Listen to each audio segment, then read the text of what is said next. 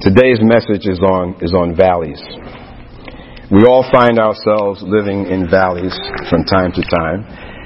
On the physical level, on the physical plane, we here in Salem live in the Willamette Valley, and we have mountain ranges on either side. And because of the fact that we are in this nice valley that affords us relatively very nice weather, we're able to have a pretty good agricultural product coming out of this valley and moderate temperatures that we experience.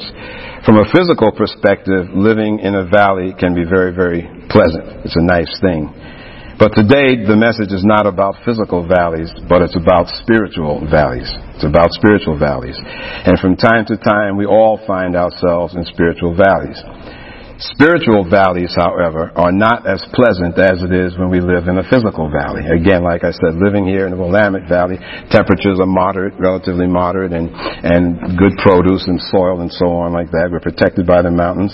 But when you're in a spiritual valley, it is not quite as pleasant to you. And we all can wind up in valleys from time to time. You know, you may find yourself on a mountaintop after God has really blessed you with something and you really succeeded in achieving something, and then you're on the mountaintop. But then after a season, because of the fact that we live this physical life, and Jesus said that we will have challenges, that you may find yourself in a spiritual valley.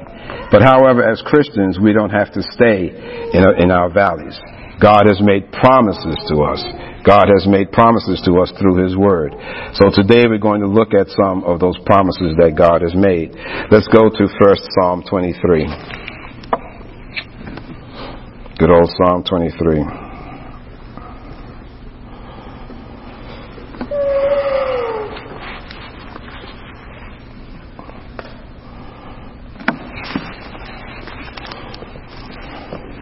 Psalm 23. You know, when we're in these valleys, oftentimes we feel that all is hopeless, that we're never going to accomplish anything, especially if after you've been soaring on a mountaintop and things have been going extremely well for you, then all of a sudden you find yourself in the valley feeling like you're in the pits and wondering what's going on, but the Lord does not intend us to be there. Psalm 23, starting with verse number 1. The Lord is my shepherd, I shall not want. Okay? First of all, we have to remember that God is indeed our shepherd. A shepherd is someone that cares for his flock. A shepherd is, if you are a sheep, you certainly don't worry about from moment to moment or from day to day where your provisions are going to come from, where your food is going to come from, where your protection is going to come from, because your shepherd is watching over you. The Lord is my shepherd, I shall not want. He makes me to lie down in green pastures. He leads me beside the still waters. Green pastures are always symbolic of being in a very pleasant place, green and nice and cool and calm, and taking you beside the still waters. Still waters are waters that are not rough and tumultuous. Still waters are not like a very rough sea. He restores my soul. He leads me in the path of righteousness for His name's sake. Yea, though I walk through the valley of the shadow of death. Yea, though I walk through the valley of the shadow of death, I will fear no evil, for Thou art with me. Thy rod and Thy staff, they comfort me. So when you're feeling like you're in that valley, no matter how difficult that valley is, remember that God is indeed with you. Thy rod and Thy staff, they comfort me. Who is the staff of life but Jesus Christ? You see, so when you're in that valley, remember that God is not going to let anything befall you. You're not going to let anything bad come of you. And God's rod and staff, Jesus Christ, are there to comfort you. So fear no evil. And I know when you're feeling in that valley and you're feeling like everything is going on so wrong around you, you can be very, very upset and very anxious. But do not worry, because God is with you. And it's not God's will for you to stay in that valley. Thou preparest a table before me in the presence of mine enemies. Thou anointest my head with oil. My cup runneth over. Surely goodness and mercy shall follow me all the days of my life, and I will dwell in the house of the Lord forever. So the first thing that should come to mind when you're feeling like you're in that valley, that first of all, the Lord is with you. And it is not His intent for you to come to any harm, any peril while you're in that valley. Remember that the valley that you are in is something that is either spiritual, it could be psychological, where you are just projecting that you're in this valley, and your feelings and your thoughts are keeping you in that valley. But God is saying, fear no evil, fear nothing. Okay? God's rod and staff, Jesus Christ, will indeed comfort you and lead you through. All right? So now we want to look at some more promises relative to connected to things that God tells us. Go to the book of Isaiah. Isaiah 43.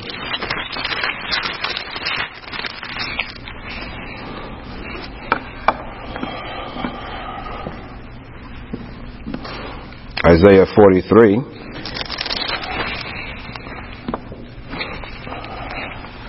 This is where God is telling Israel quite a lot here, and we can appropriate these words for us because it's fitting for us here today. Chapter 43, verse number 1. But now, thus saith the Lord, who created thee, O Jacob, and he who formed thee, O Israel, fear not, for I have redeemed thee. I have called thee by name, thou art mine. So one of the first things we should remember is for us to fear not. God has indeed called you by name. Every single person that is sitting here in this sanctuary today was called by the Lord. And as a result of his call, you surrendered. At some time in the past, whenever that was, you decided that you were going to answer the call of God.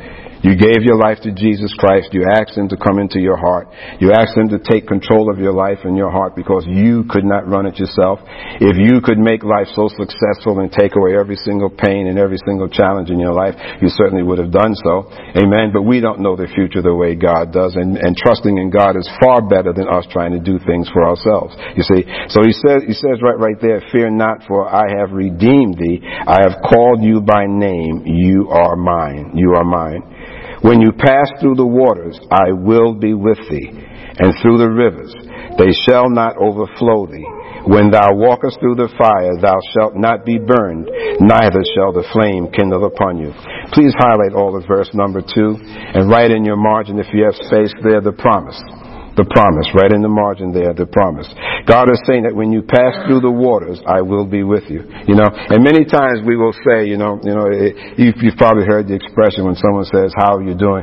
Oh, gee, I just feel like I'm drowning. I'm treading water. I'm just barely making it, Well, when you're feeling like that, when you're in that valley, when you're feeling so overcome that you just don't have any answers, you don't know how to get out of the situation, remember this promise that God is making here. When you pass through the waters, I will be with you, and through the rivers they shall not overflow thee. You see? And sometimes things do become feeling in our lives so impossible because when you're lying there on your bed at night and you're trying to figure out what you're going to do in the morning or what the next step is, your mind cannot come up with any answers. Every place that you think about in your mind, you see a blank wall. There's no way out for me here. I'm just drowning. This is an impossible situation. Every place I look to, be it the bank, be it a loved one, be it a family member, friend, someone that you know, and you're trying to figure how to get out of this predicament and you feel like you're drowning, you have no answers. God is telling you here that when you pass through the waters, I will be with you, and through the rivers, they shall not overflow you. So in other words, you will not drown. If there's a problem that you have in your life, or if there's something that you're wrestling with in your life now, be it a situation, be it involving people, be it living conditions, be it job, be it finance, or whatever it might be, and you're feeling like it's overflowing you because you just don't know where to turn, God is saying here that have no fear because he will be with you.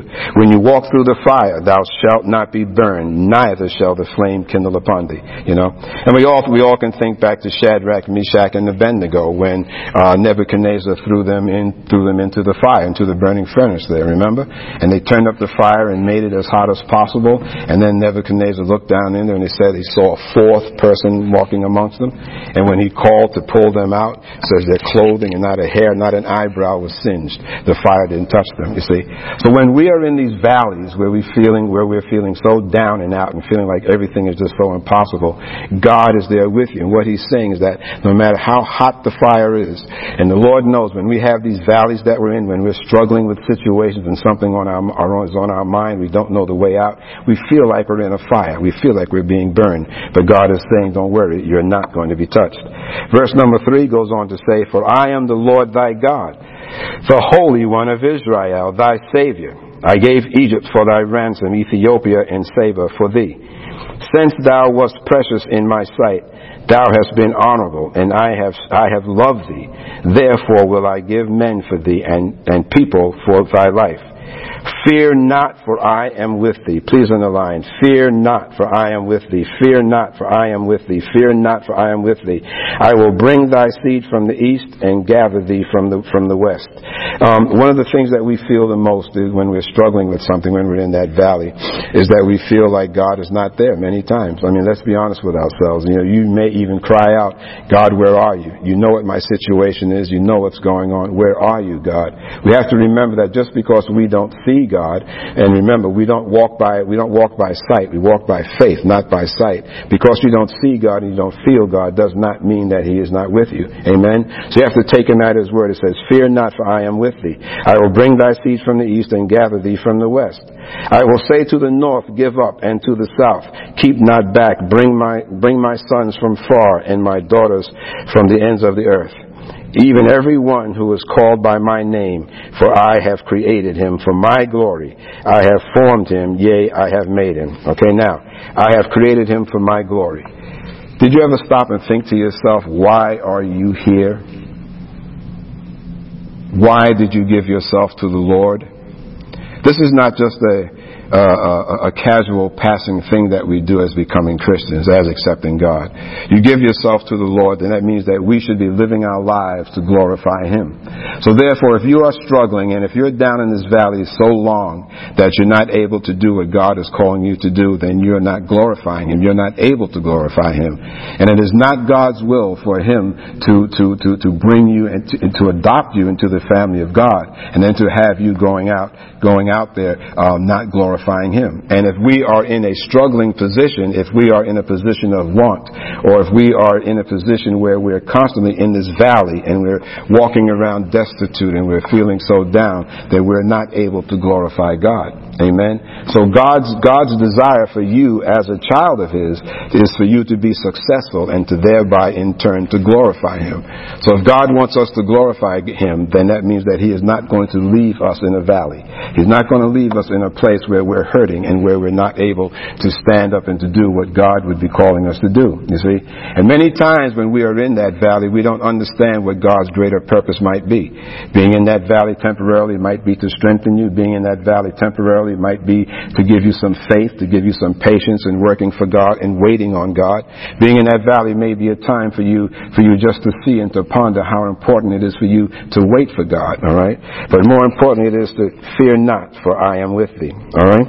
He goes on to say here, even in verse number 7, even every one who is called by my name, for I have created him for my glory. I have formed him, yea, I have made him. Verse 8. Bring forth the blind people that have eyes, and the deaf that have ears. Bring forth the underline blind people that have eyes, then underline the deaf that have ears. Okay? So what is this saying to us? If there are blind people that have eyes, that means that they have eyes, but obviously something they're not seeing. If they're deaf and they have ears, then that means that there's something that they are not hearing. You see? But this hearing and sight that God is talking about here in Scripture goes a lot further than just simply being able to see from where you're sitting behind me to the stage, or hearing the sound of my voice. This is really seeing into the supernatural, the deep things of God, and with understanding. Hearing is hearing and understanding the deep things of God. You see, and you've heard the expression, the blind leading the blind. You know how far that gets you, the blind leading the blind. Well, this is saying that there are people that have eyes, yet still they do not see, they're blind. People that have ears, yet still they do not hear. Let all the nations, verse 9, be gathered together, and let the people be assembled. Who among them can declare this and show us former things? Let them bring forth their witnesses, that they may be justified, or let them hear and say, it is truth. You are my witnesses, saith the Lord, and my servant whom I have chosen, that you may know and believe me. Please underline that you may know and believe me, and understand that I am He. Before me was no God formed, neither shall there be any after me. You may understand that I am He. Before me there was no God formed, neither will there be after me. You have to understand who God is, and that God is indeed God. God is not just some trivial being that we just pray to occasionally or that we just think of. This is God, the creator of the universe, your creator, who was and always was. I almost said was before the beginning of time, and that is true because time was established when the universe was birthed and the planets and so on like that started marking time. But God existed before that. He always was. He always was and always will be. And He is indeed your creator. So if He is mighty enough to do all of those things, do you not think that He is mighty and able to get you out of your valley and to watch over you while you're going through whatever difficulties you might be having?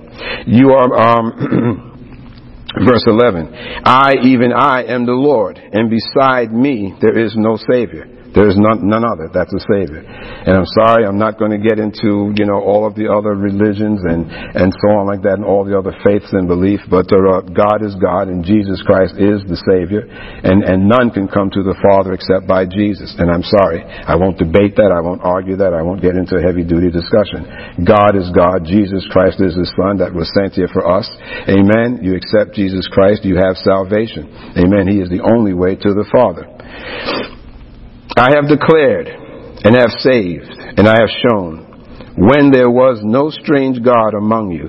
Therefore you are my witnesses, saith the Lord, that I am God. Please underline that I am God. I have declared and have saved and I have shown that there was no strange God among you. Therefore you are my witnesses, saith the Lord, that I am God. Yea, before the day was, I am He. Please underline, before the day was, I am He. Before the day was, I am He, and there is none that can deliver out of my hand. I will work, and who shall hinder it? Please underline, I will work, and who shall hinder it? Okay, so understand that before the day was, again, as I was saying, before the existence of anything, God was there. God was there. God pre-exists everything that, when God says that I am, that simply means that I am. I exist. I am. For God there is no yesterday, there is no today, there is no tomorrow. There is one constant now. God always was. I am that I am that I am. I am. Okay? And what He's saying here also is that I will work, and who shall hinder it? If God is working something in your life, then who can hinder it? Who can stop it? You're in this valley and things are not going the way you're wanting them to go and you're struggling. And then you're knowing that God is working. So if God is working for you, who can hinder that? Who can stop that work? All right? There's none. There's none. If God always was, always will be, and always is, then who can hinder anything that God is doing on your behalf? The Word of God says that no weapon formed against you shall prosper. So any plans of the enemy that are out there to wreck your finances, to take away your health, to upset the apple cart in any way, any plan that the enemy may have, any weapon that is trying to be formed against you, the Word of God says, no weapon formed against me shall prosper. It shall come to no good end.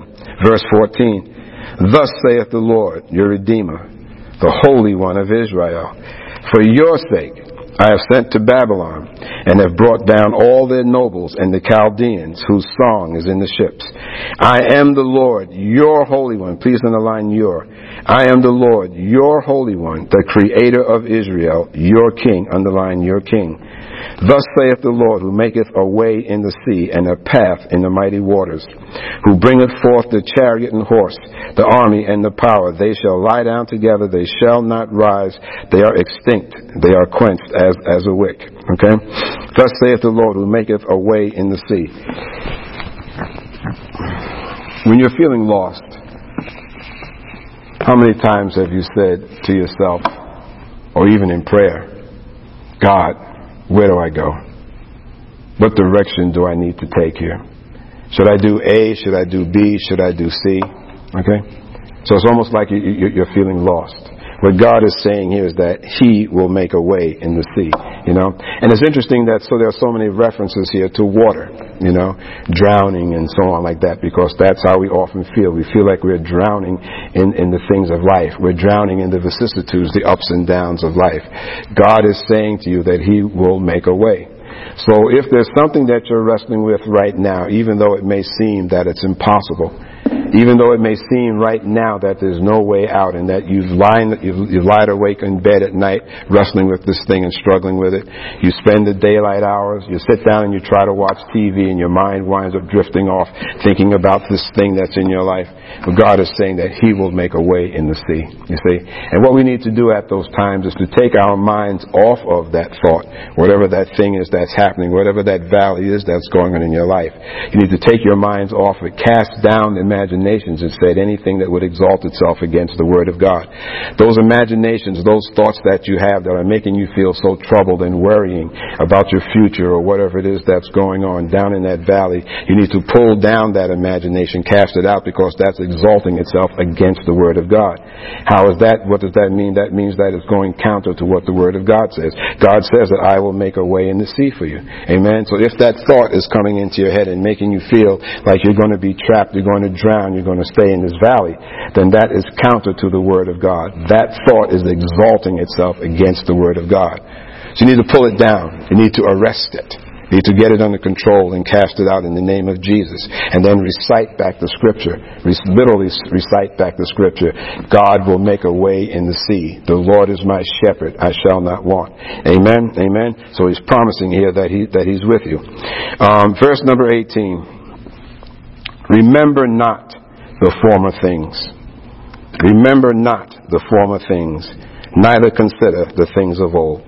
That's one of the worst things that we could do when we start running into problems, or we're stuck down in a valley, or we feel like something is going wrong, is that we start dwelling on the past. You start thinking about at some particular time where maybe there was a failure or something did go wrong and it was particularly upsetting and traumatic to you.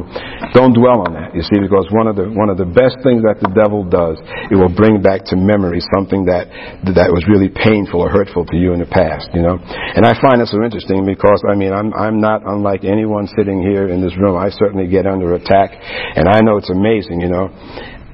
I have a hard time remembering what I had for breakfast this morning. But yet still, out of the blue, all of a sudden, the devil will come in and bring back a thought, an event, something that happened 20 years ago with crystal clarity. I mean, Technicolor, you know, 3D. You know, I mean, you can see everything. You remember what clothing you had on. You remember where you were. You remember that thing with crystal clarity, you see, because the devil wants to take you back and make you dwell on that time, on those former things, okay? Those things may have happened before you came to the Lord. Those former things may have happened even after you came to the Lord, but we all have trials and tribulations. Jesus said that we would have trials and tribulations, you see. But those trials and tribulations that we have after we're born again and God brings us through, those things are done. Those are former things, and we don't dwell on them, you see. But what the devil will have you do is that when you're in this valley, he will say, well, you see where you are right now? This is what's going on. You're going to fail. That person's giving you a hard time. You don't know where you're going to go from here. You don't know what your next steps are.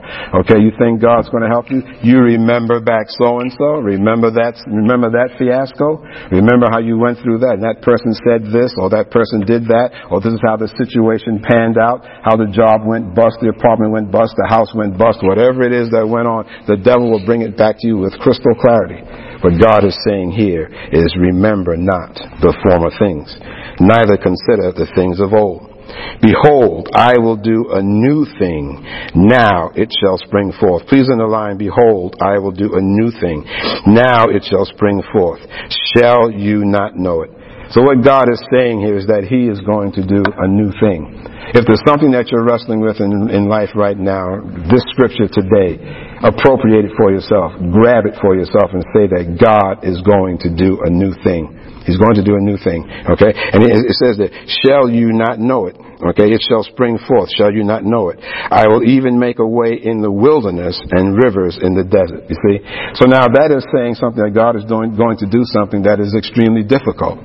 By man's standards anyway. A wilderness, as you know, is something that is devoid of water and is very difficult to get through and whatnot. It's like you're in the middle of nowhere. God is saying that I'm going to make a way, you know. And right now, if you're wrestling with something, it may feel like you're in a wilderness because you do not have have the answers.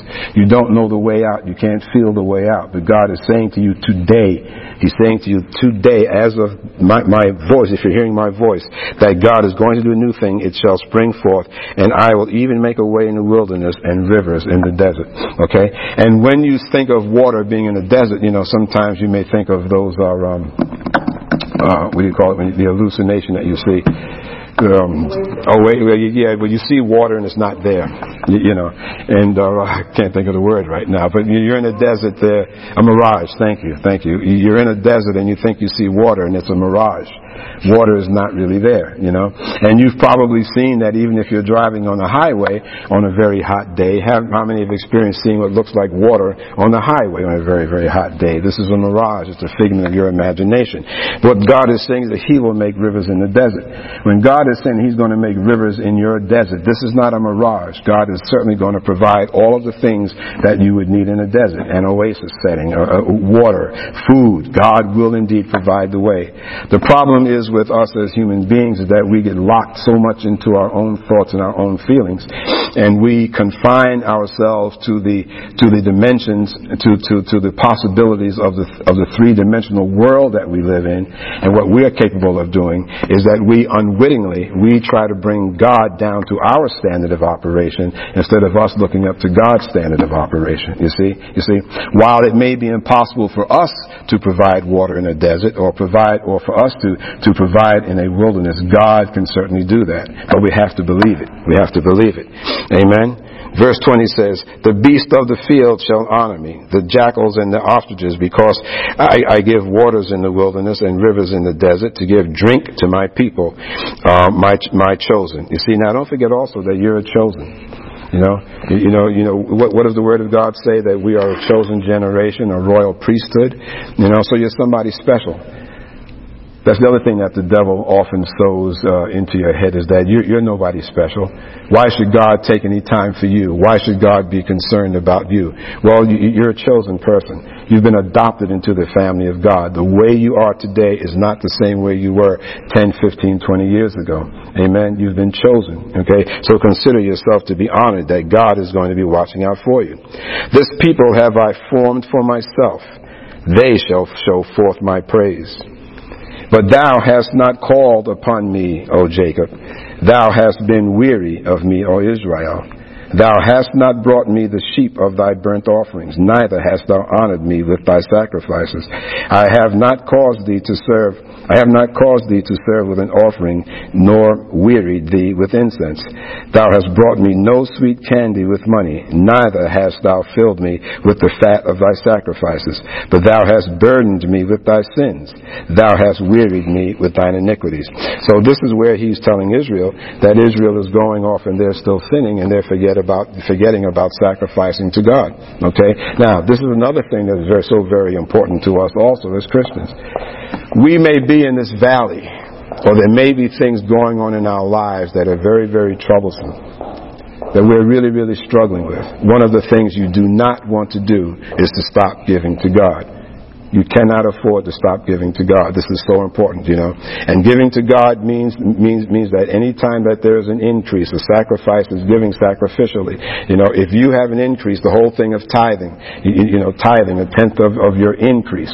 If we were in a farming society, an agrarian society, then it means that a tenth of our crops, a tenth of our sheep, or whatever it was that was increased, a tenth, you would give that to God. So that means that every time there's an increase, we are supposed to be giving to God. Now, that increase in modern day times and whatnot, if we were in the fields in farming times, in ancient times, if they got an increase, they gave the sacrifice to God. They gave it to God, the offering to God.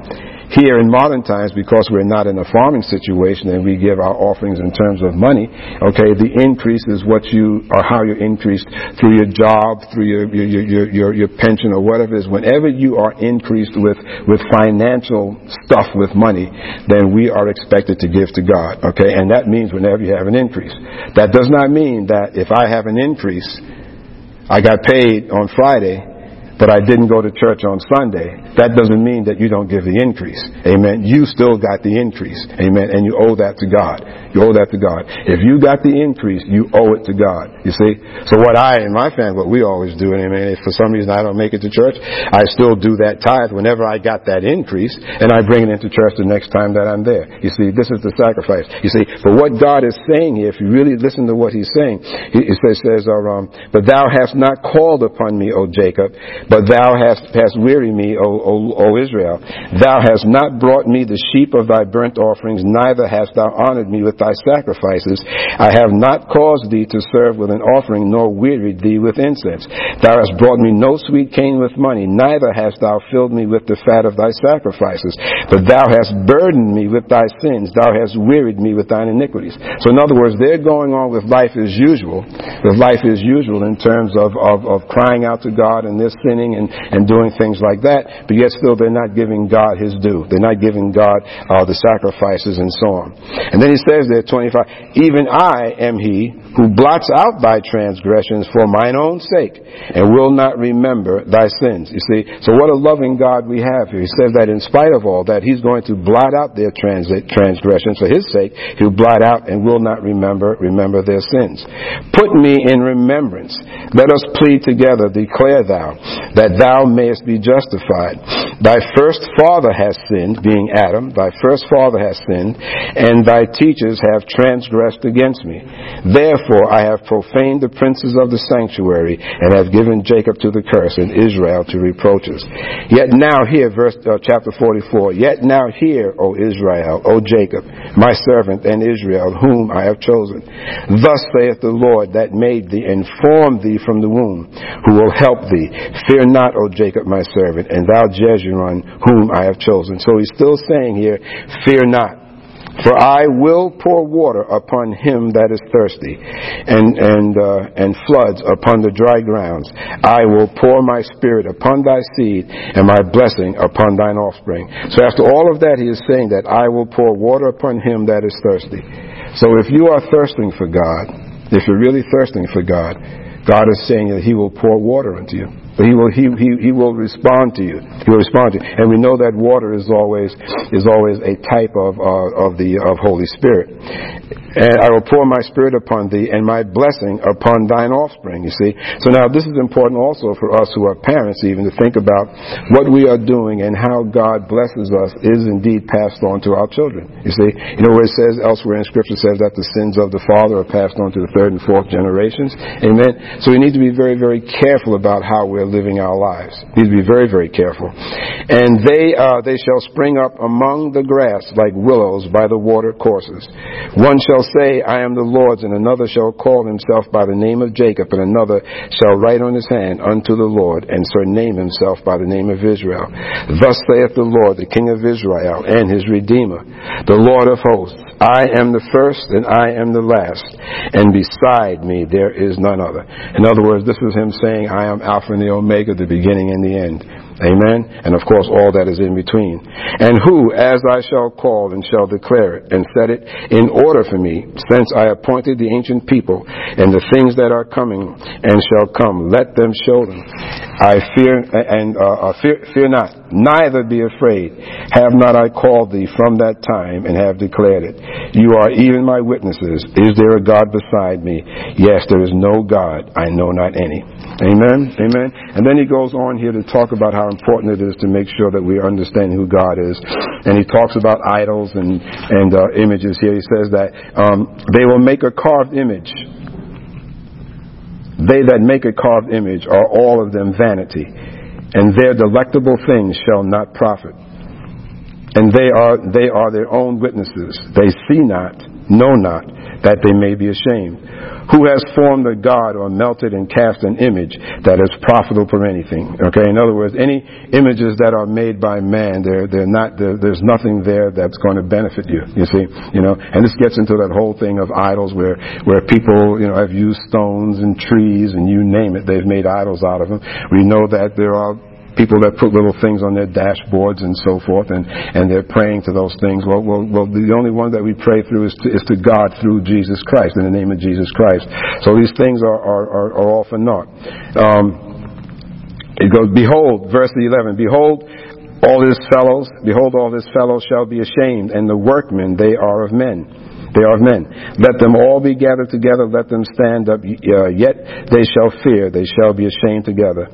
The smith with the tongs both works in the coals, and fashions it with hammers, and worketh it with the strength of his arms. Yea, he is hungry, and his strength fails. He drinks no water, and is faint. The carpenter stretches out his rule, he marks it out with a line. He fits it with planes, and he marks it out with the compass, and maketh it after the figure of a man, according to the beauty of a man, that it may remain in the house. This is talking about idols. He hews him down cedars, and takes the cypress and the oak, which he strengthens for himself among the trees of the forest. He plants an ash, and the rain doth nourish it. Then shall it be for a man to burn, for he will take of it and warm himself. Yea, he kindles it and breaks bread. Yea, he makes a god and worships it. He makes it a carved image and falleth down to it. And then it goes on to say, verse number 17 here, and the residue of it he makes a god, even his carved image. He falls down on it and worships it and prays and saith, deliver me, for thou art my God. They have not known nor understood, for he hath shut their eyes that they cannot see, and their hearts that they cannot understand. So here, this is just talking about here how man can so easily get away and start worshiping man-made things, okay, and especially when you're in that valley. Would you believe if I was to say and to tell you that there have been Christians that have been going to church, and then when they get into a particular place that is particularly painful for them and struggling, that all of a sudden they'll go by one of those palmistry places or tarot card readers, and they will decide to go off and consult with those people and those things, looking at carved images, looking at idols and so forth, and start praying other places because they think God is not there. Oh, what a wretched place to be in. What a wretched place to be in.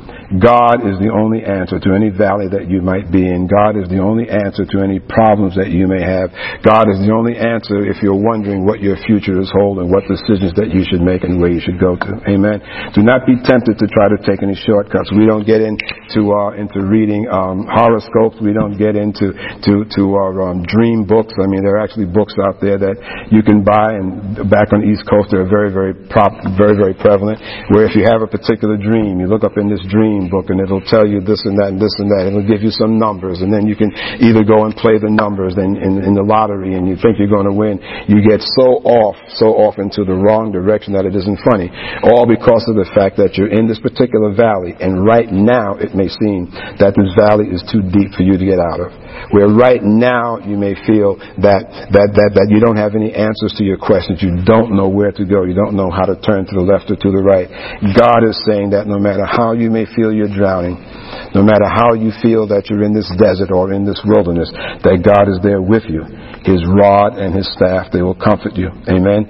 So do not get to, I know that no one in the sanctuary would get so distraught and so worried that they would go off and start pursuing things that would be of the occult. But I'm telling you that it is not beyond comprehension and understanding, because there have been people that have done that out of sheer frustration.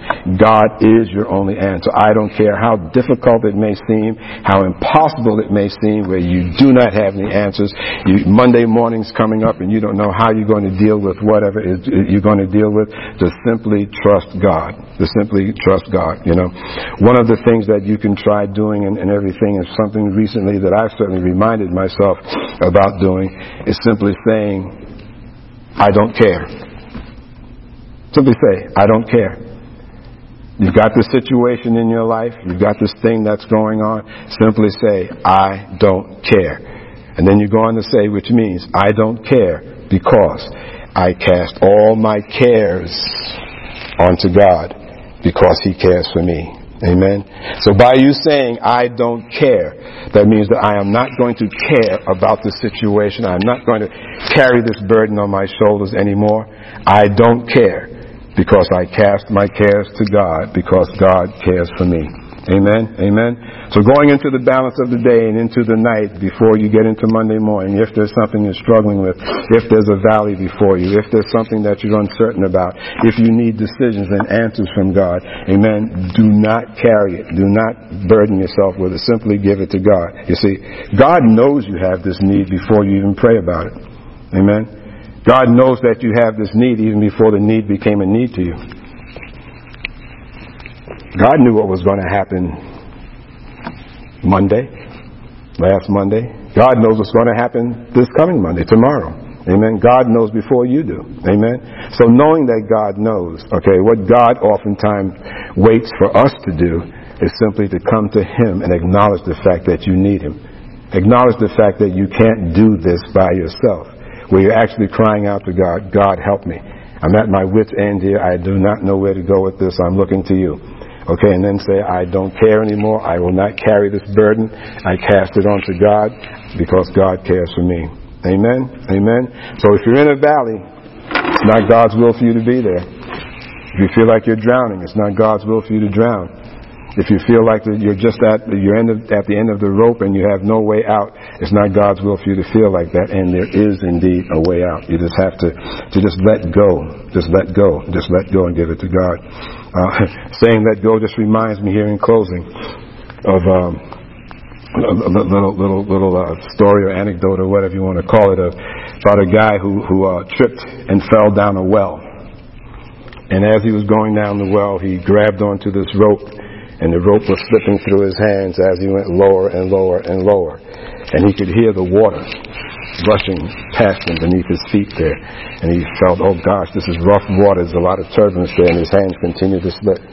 And he cried out to God, Lord, help me. Lord, help me. And God said, let go. But he was still holding on as he heard the intensity of the water, just going by under his feet there. And God said again, let go. And he still just held on as the rope was slipping and crying out to God. Finally, God one last time said, let go. And he could feel that he had inches of rope left underneath his hand, that he was going to just certainly perish. God said, let go. When he let go, he dropped 6 inches and the water was at his ankles. God told him to let go. He thought he was in this huge cavern with feet, tall, a lot of water where he was simply going to drown. The water was only ankle deep. But he didn't trust God to let go. You see? So whatever it is that you may be wrestling with, it's time for you perhaps to simply let go. Let go. Knowing that God is not going to let you drown. He's not going to let you go through any waters that's going to harm you. He's not going to let any fires singe a hair on your head. Simply let go. Amen. Amen. Praise God. I pray that this message was a blessing to you. And now, before we close, let us prepare to honor God with our tithes and offerings.